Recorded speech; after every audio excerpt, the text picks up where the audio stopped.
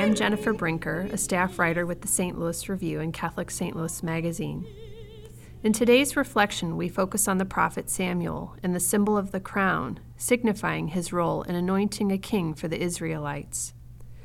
As told in the first book of Samuel, the Israelites ask for a king. Acting as God's agent, Samuel anoints Saul. Then, from a flask he had with him, Samuel poured oil on Saul's head and kissed him, saying, "The Lord anoints you ruler over his people Israel. You are the one who will govern the Lord's people and save them from the power of their enemies all around them." But Saul makes a huge mistake. Through Samuel, God instructs him to punish the Amalekites for what they did to the Israelites, who were barred as they came from Egypt. Saul rejects God's word and spared the Amalekites' king and the best of the fat sheep and oxen, claiming he made a sacrifice. But Samuel says to Saul, "Obedience to God is better than sacrifice. You have rejected God, therefore God has rejected you."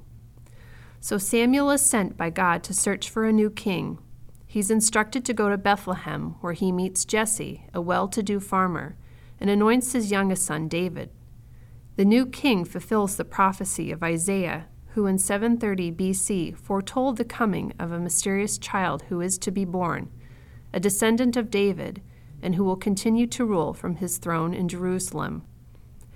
In maintaining his zeal and obedience to the Lord, Samuel serves as a source of inspiration to us in our Advent journey. Have you ever had moments in which you struggled in your faithfulness to the Lord? As we see in Samuel, his persistence pays off. And we are inspired to pick ourselves up when we fall and continue our journey in waiting for the birth of our Savior, a sign for our salvation. A blessed Advent to you and yours.